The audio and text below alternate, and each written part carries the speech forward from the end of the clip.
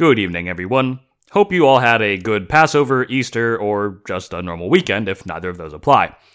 If you'll recall, last episode we talked about the origins of the current opioid crisis, but this week I bring you an episode about how practice and understanding in pain medicine has been evolving, excluding all the opioid issues that we discussed last time. As we've now come to understand, pain is really complicated. It is a phenomenon affected by biology and psychology. We've discussed how your state of mind affects your perception of pain, but also that physiology does play a role too. We've talked about treatments including medications, cognitive therapy, exercise, surgeries, and electrical stimulation, and combining some of these approaches together.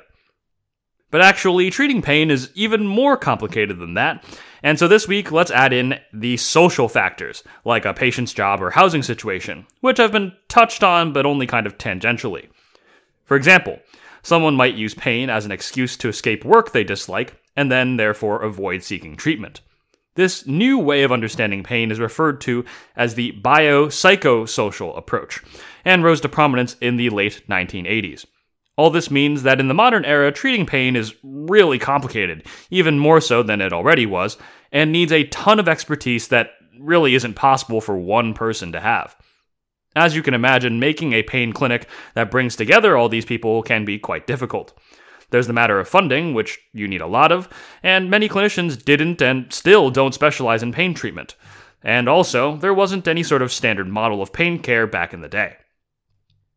Over time, some of these issues have seen progress.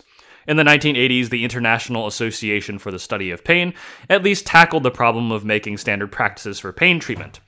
This may sound kind of mundane, but I think it's actually kind of important to highlight. For many diseases and procedures, there are standard guidelines for how to go about diagnosis and treatment, and even just what staff and equipment should be on hand. Doing a surgery called for surgeons and nurses wielding scalpels and sponges, but pain didn't really have such clear guidelines, which made treatments and diagnosis harder. For you non-clinicians, I present a simple metaphor. Suppose every time you used a keyboard, the letters were in different places. It would be very annoying and much harder to type what you want to do correctly. Having standards can make doing things easier, and such was the case with pain treatment as well. The IASP started by defining the people you needed to have an effective pain clinic. In 1990, they suggested that a good pain clinic should include at least 2 physicians, a psychiatrist, a clinical psychologist, and a physical therapist. And that's at a minimum. They're also supposed to be able to refer patients to specialists for anything else that they can't themselves do. These were based off research conducted in 1988 on an approach called functional restoration, which was arguably the first evidence-based form of interdisciplinary pain management for chronic pain. This methodology was developed by Tom Mayer and Robert Gatchell, who are both hard to find much information about, but Gatchell appears to be a professor at the University of Texas at Arlington, and is, as far as I can tell, a key figure in pushing forward the biopsychosocial model of pain. The idea is to use a team of clinicians, like described in the guidelines, who tackle the many different facets of pain management and work together to do so. They collect all kinds of information about patients to determine their treatments, including physiological measurements, psychological surveys, and information about the patient's day-to-day work and home environments. Patients are then offered intense rehabilitation for up to 8 hours a day for 3 to 6 weeks, which feels to me like a crazy amount of time, although I'm sure it's worth it in exchange for reduced chronic pain. That's basically a full-time job for a month to treat your chronic pain, which I do think is probably worth it, but is a lot of time and resources. Over the coming years, many studies were conducted using functional restoration approaches, including in Denmark, Germany, Canada, France, and Japan, all indicating more success compared to other approaches. The US Army even got involved, deciding that functional restoration might be useful in taking care of soldiers. Improvements in body armor meant that many soldiers now weren't being killed, but were suffering chronic pain as a result of survived injuries. In 2003, the U.S. Department of Defense created the Function Occupational Restoration Treatment Program, or FORT for short, which showed significant success, increasing patients' quality of life and personnel retention. Soldiers who weren't enrolled in FORT were 3 times more likely to be discharged for medical reasons, and were more likely to seek out pain-related care even after their discharge. So if functional restoration is so great, why isn't it everywhere? Personally, I hadn't heard of this before at all, and I guess I'm fairly young, so maybe I don't need it, but I didn't even know such specialized pain clinics were a thing before the last few weeks here. One reason these clinics aren't more popular, perhaps, is cost. Surely having so many clinicians spending so much time with patients is really expensive. And well, that's true, but also it's not quite the whole picture.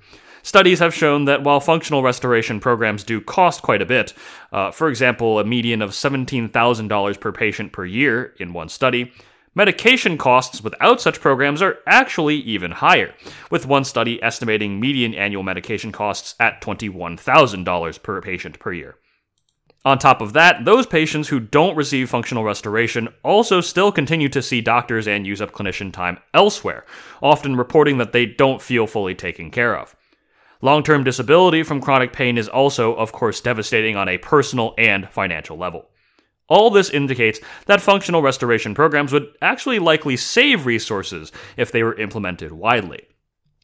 The real reasons for the lack of growth in these specialized pain clinics, as far as I understand it, pretty much boils down to two things: implementation and incentives.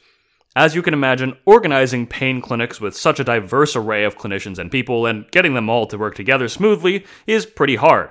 And even if you can justify it by future good outcomes and cost savings, it's still hard. The small number of such specialty clinics also means that there are few people who have done this before and can train more clinicians to follow similar approaches. The other piece of this is that while there may be long-term cost savings for the healthcare system as a whole, those savings don't necessarily go to who pays for these pain treatments up front. In the United States, especially with our fragmented insurance system, many insurers do not want to pay large amounts of money for savings that they may never personally see, since patients often switch insurers periodically. Unfortunately, this lack of funding has led to the strangling of pain clinics, and the number of accredited pain programs in the US dropped from a high of 210 in 1998 to a measly 58 programs in 2011.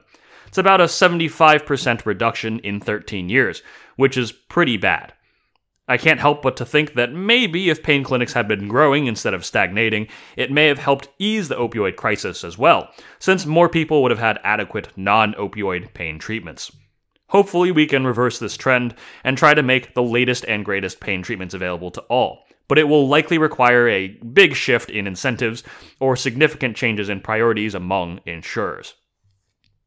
But anyway, I think between my coverage of the opioid epidemic and the small rise of functional restoration like pain treatments, that pretty much brings us to the modern day. And so, it is time for me to prepare our last episode of the season, which will discuss what I at least think the future of pain management may hold.